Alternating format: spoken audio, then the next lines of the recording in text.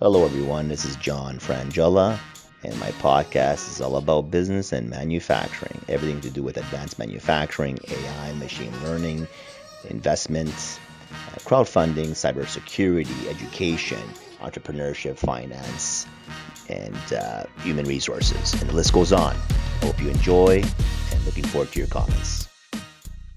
And we're back. I'm here with James Grimm. Just if no one, a little background on James is he's got a background in mechanical engineering, product development, additive manufacturing, professional experience with RedEye, Stratasys, GoProto, and Stratasys vertical markets. His role includes customer service, sales account management, helps with businesses, a vertical segment leader. So I asked James, and James on the line right now. Hello, James. Hello. Hi, John. What people describe you as, and James as an extreme passion for learning and technology paired with hyper focus on customer experience.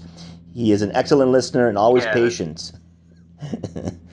In his spare time, you will find him in mountains snowboarding. I didn't even know you were a snowboarder. Same here. In the winter and yeah. hiking and trail running in the summer. Beautiful. That's, you know what? I have a forest in the back, and I love going for nature walks. It really helps with clearing your mind and refocusing on what's going on in business and personal life also, right? So Absolutely. welcome to my podcast. Yeah. Thank you so much for inviting me. So tell me about a bit about how did you get started when you were a student of learning, and yeah, tell me a bit more about your journey on where, why did you become an expert in additive? A self-proclaimed expert, right? We'll see. Time will tell where it goes as far as the industry decides. But no, I'm just really passionate about the 3D printing industry in general. And but before we get into all that, I appreciate the platform to give a little bit of background and what's important to me.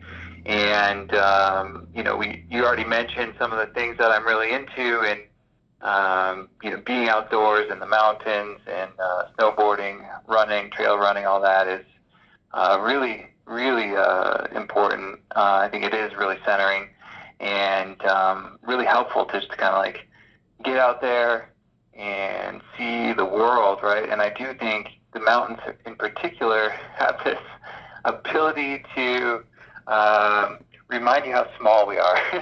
Yeah, yeah, you know, yeah. so as much as we run around and try to do business and get things done, I always think it's important to be reminded that life is short and we got to do what we can to make the best of it. So Right. yeah. Anyways, but yeah, to get into where I came from, where how I got to where I'm at today. I got into 3D printing out of my first job out of college, and I was working for a small company called the Kidwind Project, which was an education-focused renewable energy company. And what we did was design science experiment kits for middle school, high school students, and sometimes colleges too. But they were, hands-on experimentation lab kits that allowed students to play with all the things related to renewable energies like wind and solar, and design their own wind turbines and solar cells and things like that. And I had a product development role there, and we did a lot of prototyping, a lot of development, and a lot of our stuff was just simple, kind of junk drawer, hardware store, cobbled together stuff. But then we had a few core products that we kind of took to a different level and highly engineered, and went to small scale manufacturing with 3D printing and injection molding. And so I got a really nice hands-on experience right out of the gate with a small company, and it was super fun to just kind of be in this environment where there was a lot of freedom of design, because they were toys essentially. So I didn't have to worry about people dying or cars crashing or whatever, where Right. a lot of engineers end up going into things like that, where I was in this unique environment where it was non-critical and a lot of play and a lot of freedom, and my boss trusted me to come up with things. And so, within a matter of weeks of designing something, we could potentially be selling it on the website right away. So it was just this really amazing, tangible experience that was just so fast from development to product launch. And it was a really great experience. And through that, I got into prototyping and using 3D printing for prototyping, and just fell in love with it. Just got completely infatuated with the process, how it worked. And I was lucky enough that Stratasys was in my backyard. And I was ordering parts from them through their RedEye service at that time. And I asked if I could go pick up some parts instead of having them ship them to me. And they were like, well, sure. We love when people come visit. And went to pick them up, asked for a tour, caught the tour, and it was like, okay, I'm sold. I'm working here. And that's how it started. And just ended up taking the first job that they had open, which was a customer service job. So quite the departure from engineering. And just kind of wanted to get my foot in the door, but was totally passionate about the company and what they were doing and how they were pushing the industry forward. And I actually fell in love with customer service. It was just a really fun job, helping people solve their problems, helping people design, get into design and see where they can go with technology.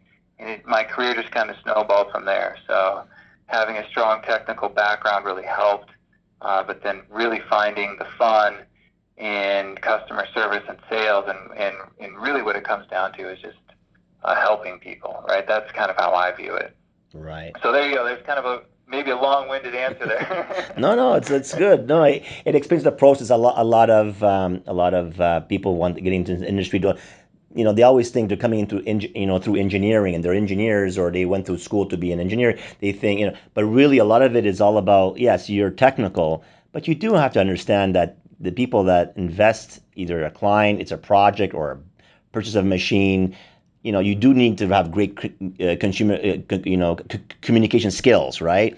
So that's the number. Absolutely. Yeah, I mean, you could be technical, but if you can't communicate what you have to offer, you're really the dead end, right? It's so I think communication is number one, and customer service is the key, because they're the runners of the people calling in, having a problem, and they're just trying to wonder, are you there to help me solve my problems? It's about solving problems, right? Through many Yeah. different applications. So it's very, very important. And I have been doing this for a long time, and I'm finding that a lot of they want us work on projects, but if you can't work with the clients, you will never get those projects unless you really, unless the clients trust you in that sense.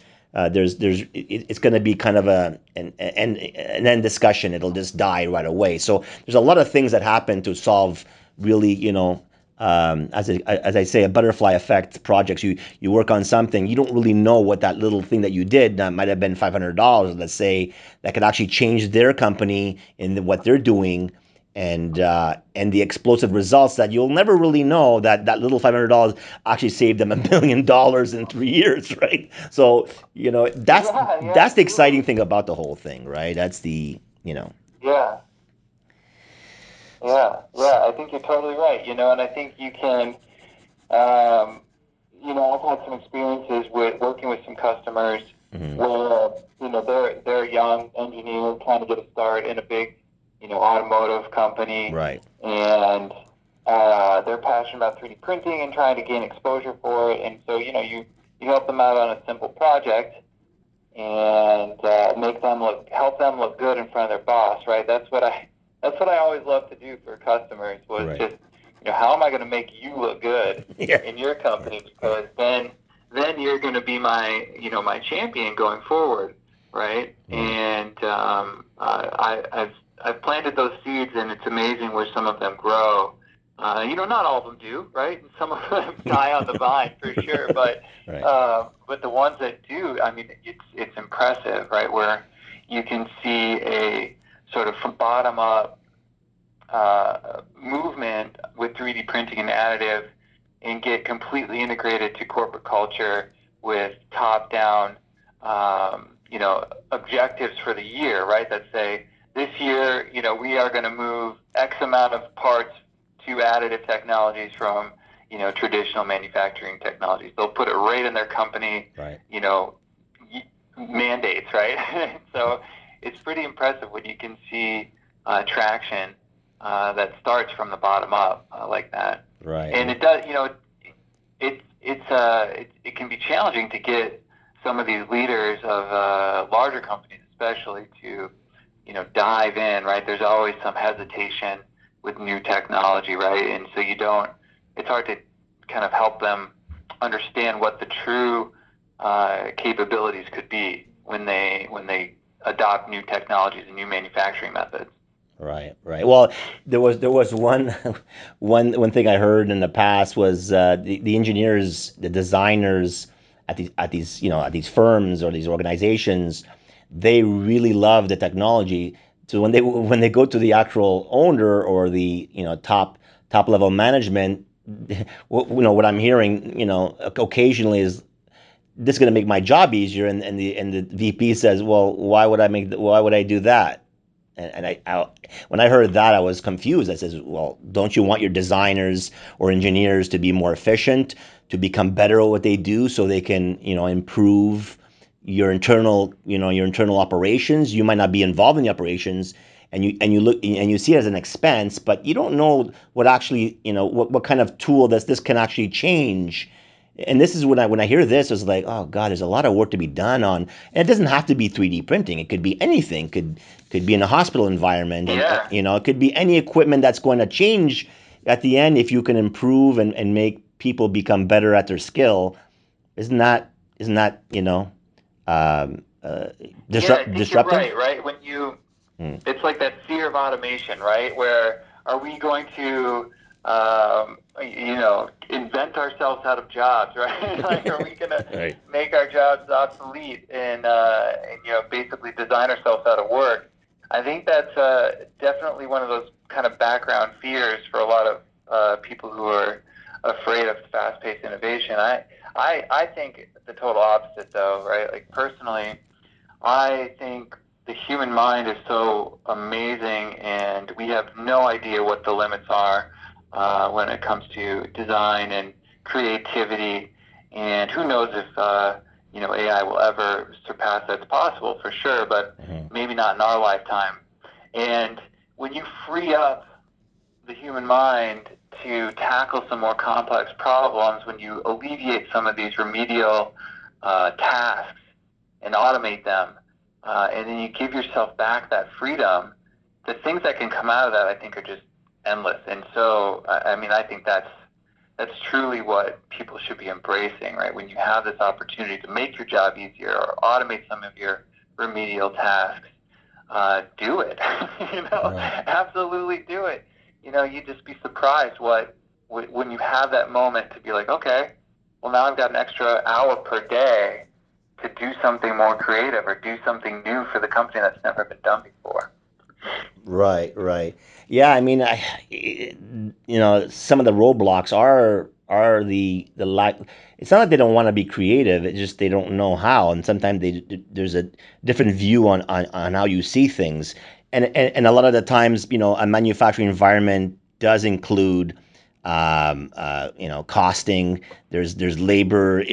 How do you reduce mistakes? And as an engineer, you're not really trained in that. But if you build a team of a variety of skills, and that becomes your disruptive team, and they meet just like health and safety. You meet once a week, once a month, whatever, and you have a 2 hour. I mean, you can't afford 2 hours in a month to have a team of 5 people sit down and says, how what can we do to reduce, time and inefficiencies and less mistakes and utilize humans more efficiently than just kind of, bringing documents across the manufacturing environment, or walking over and then walking back and walking forward to ask different questions. Things like this can improve if you sit down and you really talk about it. And I'm sure they have time for 2 hours, 3 hours in a month, and you build a team. And some of them are just one person leading the lean improvement program, or two people. There should be more. The more people are involved, the faster it is. And that's what's going to change the manufacturing landscape. Um, you know, what you were mentioning about solar. Yeah, I think that's a really great strategy. You were mentioning about solar panel. Like I read a lot about solar panels and 3D printing. Is that really commercially ready right now, or that's something? Because I always think 3D printing, solar panels are something that's been around a long time. But are you aware that solar panels are actually being 3D printed? Because I read this and I wasn't sure if it was true or not. Maybe you can give me some light on it. Yeah, sorry, no, that's not something that I know a lot about. Okay, okay, I haven't seen anything that's truly commercially viable personally, of a 3D printed solar cell, and possibly something, in the academic realm, at the university level. Universities tend to push out and push the limits of what's possible with 3D printing. right. It's pretty impressive. But no, I haven't seen anything commercially available for 3D printed solar cells. Okay, okay. Question I always ask my guess is, would you quit if you won the lottery, even if you loved your current position so much? That's hard to say, right? I think I certainly wouldn't leave the industry, Mm, and I think if I had millions of dollars, I would certainly reinvest in this industry in a lot of ways. right. I think there's a lot of technology coming out, and I think there are a lot of companies that could maybe use a little bit of stimulus and direction. So I would certainly not leave the industry. And I do think, just to kind of toot the horn of my own company a little bit, Mm-hmm. Stratasys R&D is incredible, and having the inside view on what's next is so fun to see. So it'd be very difficult to pull me away from this company, for sure. Nice, nice. Yeah, yeah. No, but I love the industry. I mean, it's just so exciting. Just the prospect of just revolutionizing. They can call it the fourth, industrial revolution if they want to. I don't know, but it certainly is an additive revolution as far as manufacturing is concerned, and the way that it's getting integrated to real production parts, and seeing that happen every year a little bit more is so fun. I just love it. Yeah, I mean, I've seen the materials. TPU came out. I was like, and then I've got the carbon fiber and the agile. This is, I think I did a video on my LinkedIn, and it's me pulling, and it reminded me of my Stretch Armstrong. I don't know if you if you remember, Stretch Armstrong was a toy Of back course, in the yeah. so it's like when I was pulling the Agilus, I was like pulling it. It was like it wasn't breaking. This reminds me of Stretch Armstrong. That was one of my favorite toys, and it kind of brought me back to the the 80s, But yeah, I mean, Yeah, wonderful yeah. materials are coming out. I was blown away on the advancements of material science. The material science behind it all is just incredible. It's yeah, there's a lot of materials that a lot of companies don't know that exists, and they need to really roll up your sleeves, get in there, talk to the account manager, and speak with whoever is in your territory, and really dig, find out, investigate, what are you doing, what are you missing out on. I mean, there's a lot of missing out on situations that if you don't ask the right questions, you're losing out, and that's where at the end, the countries were built on manufacturing, right? If you remember, long time Yeah. ago, a lot of jobs was because of manufacturing. Jobs are not going to be growth at an exponential rate buy restaurants. You're going to hire 3 or 4 waiters or that's it. You're not going to go more than that unless you buy more, open up more restaurants or more, more retail. Manufacturing is where, where it's at, and the skilled labor needs to improve also. So all these materials are coming out from. It's just beautiful to see that, and yeah, kudos to them, and that great partnership that's in process right now. Growing up, who are your heroes? Oh wow, yeah. So heroes has always changed. The simple answer is certainly the people that were close to you, right? So father, of course. My dad was great, amazing businessman. Yeah. He's since passed, but I watched him grow his career from a simple grocery store manager to, president of the largest restaurant franchise in the United States at the time. Right. And it was really really fun to watch that happen, and just some of the fun stories that came out of it. Right. He told me the story once where he was going into a new market in the Chicago area with their restaurant chain. At the time, he was working for a kind of a diner style restaurant called Perkins. Mm-hmm. And they had just entered that market, and Perkins was a breakfast restaurant, right? Right. In the northern Midwest, and he gets in, and they're having trouble getting traction. He gets into the Chicago area, takes a taxi, and he asks the taxi driver, hey man, have you ever heard of Perkins? And the guy says, yeah, they got sandwiches and stuff for lunch. And my father was like, have you been there for breakfast? He's like, oh, I didn't know they serve breakfast. Like, okay. You see? We clearly don't have the right marketing message here. And he said, I'll tell you what, tomorrow morning, get on your dispatch and let them know that breakfast is free for any taxi driver, right? Any company, any taxi driver, breakfast is free at Perkins restaurants all over, right?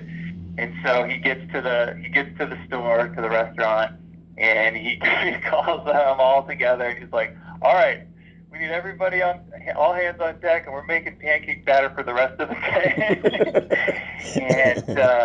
And the next morning, they got on the regional Chicago news because there wasn't a cab to be found in the early morning because all the cab drivers were at the restaurant. That's a great strategy. Wow. Yeah, right. Overnight, they had all this exposure and changed their marketing message. From this maybe a sandwich place for lunch to an established breakfast place, which is what they were doing. Right. Anyways. But yeah, so as far as heroes go, yeah, you kind of got to look close to home sometime. But currently, when I think about whom I'm following, I get Tim Ferriss is probably one of my favorites to follow, and his podcast is certainly incredible, and just what a great way to expose people to great ideas, and just his whole philosophy around the way that he approaches the topics that he writes for books and investments and what have you. So I follow him a lot. I really enjoy the way that he dispenses information, and I think that being a conduit for information like he is too is so inspiring and so important, and so I really admire that. Yeah, and I mean, there's a lot of great podcasts that are out there and you as a leader, you have to, in whatever industry you're in, you need to spend some time getting inspired, because if you're just in a rut and always becoming a routine robot, as I always call it, because there's a lot of admin tasks that I end up being that I don't want to do, but you got to do it, and you just feel like a robot. So breaking that out and putting your calendar and putting a time that you need to either listen to it on the way home when you're in traffic, because that's when the best time to listen to it. So I hooked up my podcast audio favorites into my car, so when I'm driving, I get to, instead of listening to to rap music that you end up want to punch somebody. You get to be inspired. So you get listen to it, and you get ideas, and you get you get your brain thinking, and sometimes you can solve some problems that you're currently working on, kind of thing. So that's great. Yeah. So, what do you enjoy doing in your free time? And I know you mentioned snowboarding, hiking. Tell me a bit more about it. What is there a favorite place you like to go to hike? Yeah, absolutely. So we're lucky enough to live, um, near the Appalachian Trail Mm-hmm. in Virginia. Mm-hmm. It's about a 2 mile hike or run from my house to the AT, and we're up there a lot. It's beautiful. The Blue Ridge Mountains are just incredible, and what a great natural resource to live right next to. So Shenandoah National Park is right in our backyard, pretty much. Mm-hmm. And so we're out there a lot. And then I've got an 8-year-old boy, and we hang out and do a lot of hiking and fishing. And then he's the one who got me into snowboarding. Yeah. So, a couple years ago, we had been skiing for a long time, downhill skiing, Mm-hmm. and he just kept saying, "Oh, let's do the snowboarding thing." And I was like, "Well, if a 4-year-old can learn, I can learn." And broke my wrist the first the first time we went out, but stuck with it. Now it's something I really enjoy, and it's something that he and I get to do together. And I'm sure you up in Canada, you're a stranger to cold, and for me, it's just one of those great ways to help embrace that season. And I've really come to enjoy winter because of it. It's just, being out there, and it's a different experience, right? Oh, So a absolutely. lot of people shy away from getting out there, getting outside when it's, below freezing. And I certainly don't, not anymore. Well, with the right equipment, I mean, people don't like the cold, but if you invest in the right equipment, it doesn't have to be super expensive. If you do your right homework and you get the right equipment, it's not that cold. You just on your face, you get this freshness. You're on the chairlift, and you're just looking at these, snow covered. I know we're coming into summer now, but the snow covered evergreens. It's just a beautiful. Yeah. It's like you're in some wonderland, and people just don't give that a chance to try that even a couple of times during the winter time. Just yeah, I've been skiing since I was like 9, 10 in Mont Tremblant. It's a mountain that I'm originally from Montreal, and I moved here in '91. And Sure. yeah, then I said, you know what? I was skateboarding at the time, and I said, you know what? I'm gonna try snowboarding. Once I hit snowboarding, I never went back to skiing again. So snowboarding is a lot of fun, especially when you're going really fast and you do a sharp turn and you do a nice rooster tail. There's nothing like that. That Sure. sound of just going really fast and then turning at a split second and creating this huge tidal wave of snow. It's something magical about it, right? It's fun. It's really fun. Oh, truly. Yeah, yeah. I mean, like, it's one of those, like, ultimate feelings of freedom, right? I mean, yeah, it's really fun. You're on the edge of being in control, Yeah.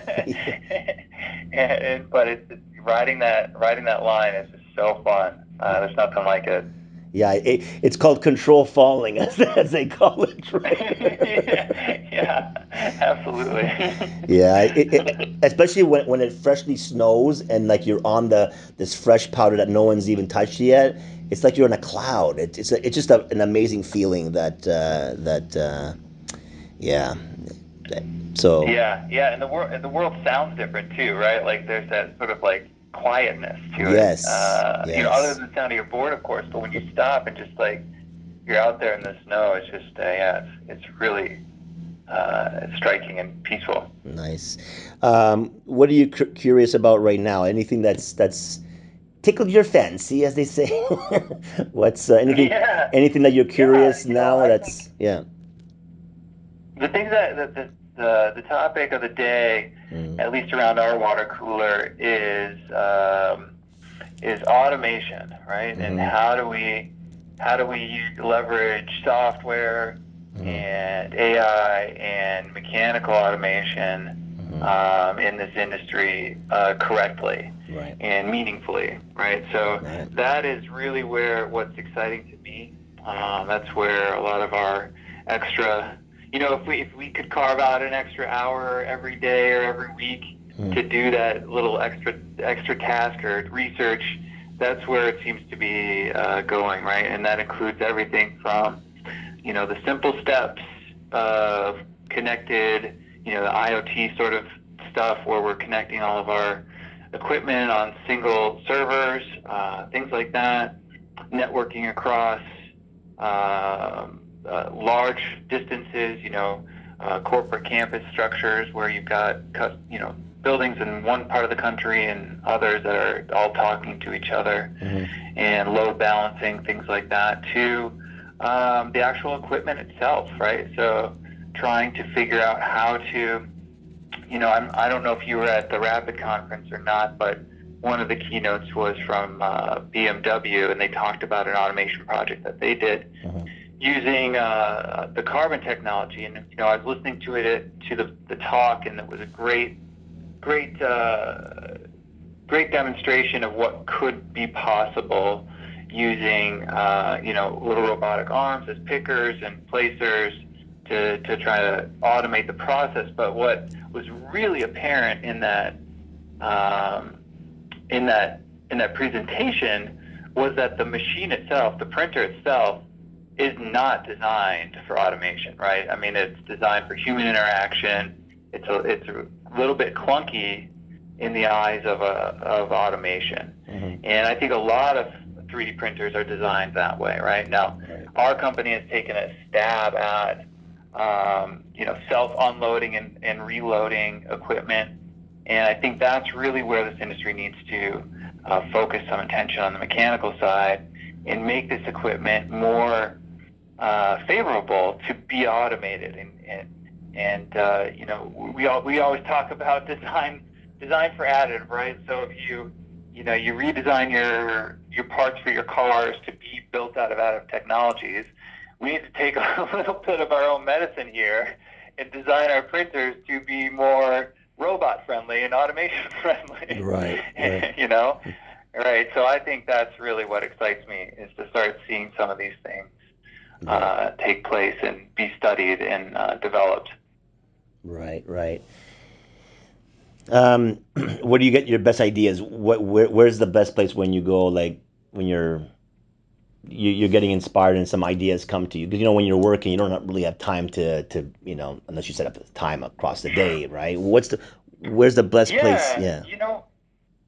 I think a lot of my inspiration actually does come from working, but my job isn't as stagnant as a lot of jobs, right? I have the luxury of being customer facing and traveling across North America, Canada, Mexico, and the amount of different customers that I interface with, and watching the way that people attack problems differently, I draw a lot of inspiration from.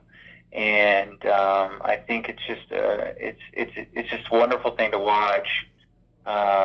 There's so many different ways to solve the same problem in this world, and not everybody should do it the same, right? I mean, when the different, you may be attacking the same problem as a large, Fortune 100 company, or if you're just a small mom and pop business with 15 employees, right? Even though you're trying to solve a similar problem, you're not going to come to the same result because the set of circumstances are totally different. Right. And both situations, demand different solutions. So I just love seeing that variety, and I think all the things in between. There's a lot to be learned on both sides. Right.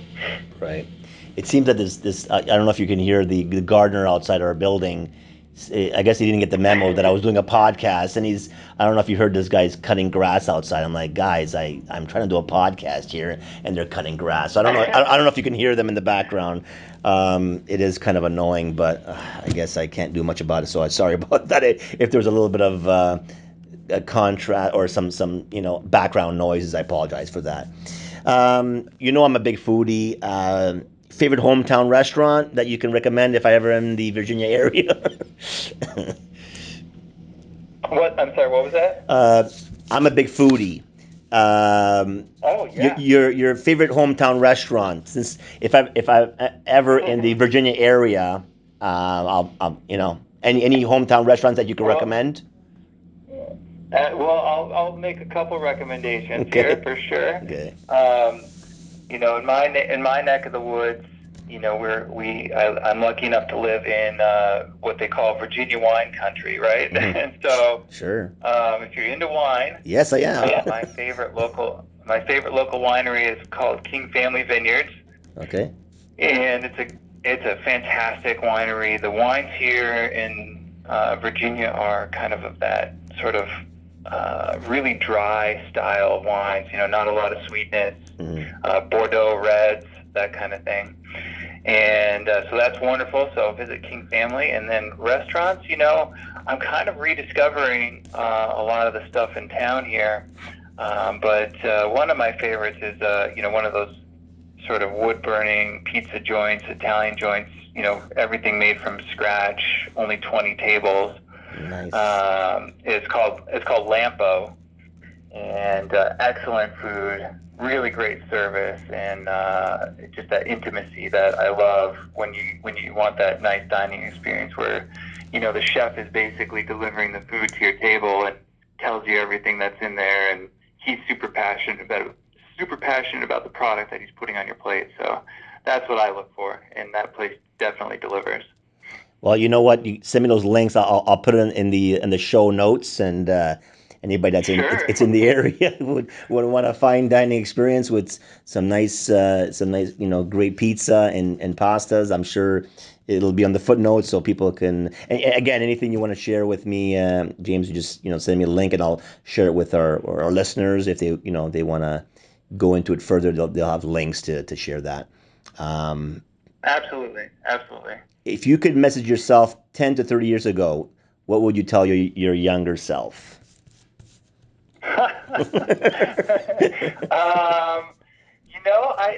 I think I was kind of on the track back then too, but I would certainly tell myself to never stop traveling. Right. Right. I mean, as far as spending money on stuff, Yeah. you can't take your stuff with you when you're gone, and traveling and seeing this world is something you'll never regret spending your money on. So I would say just keep on traveling, keep on seeing it, and and meeting the people that are out there.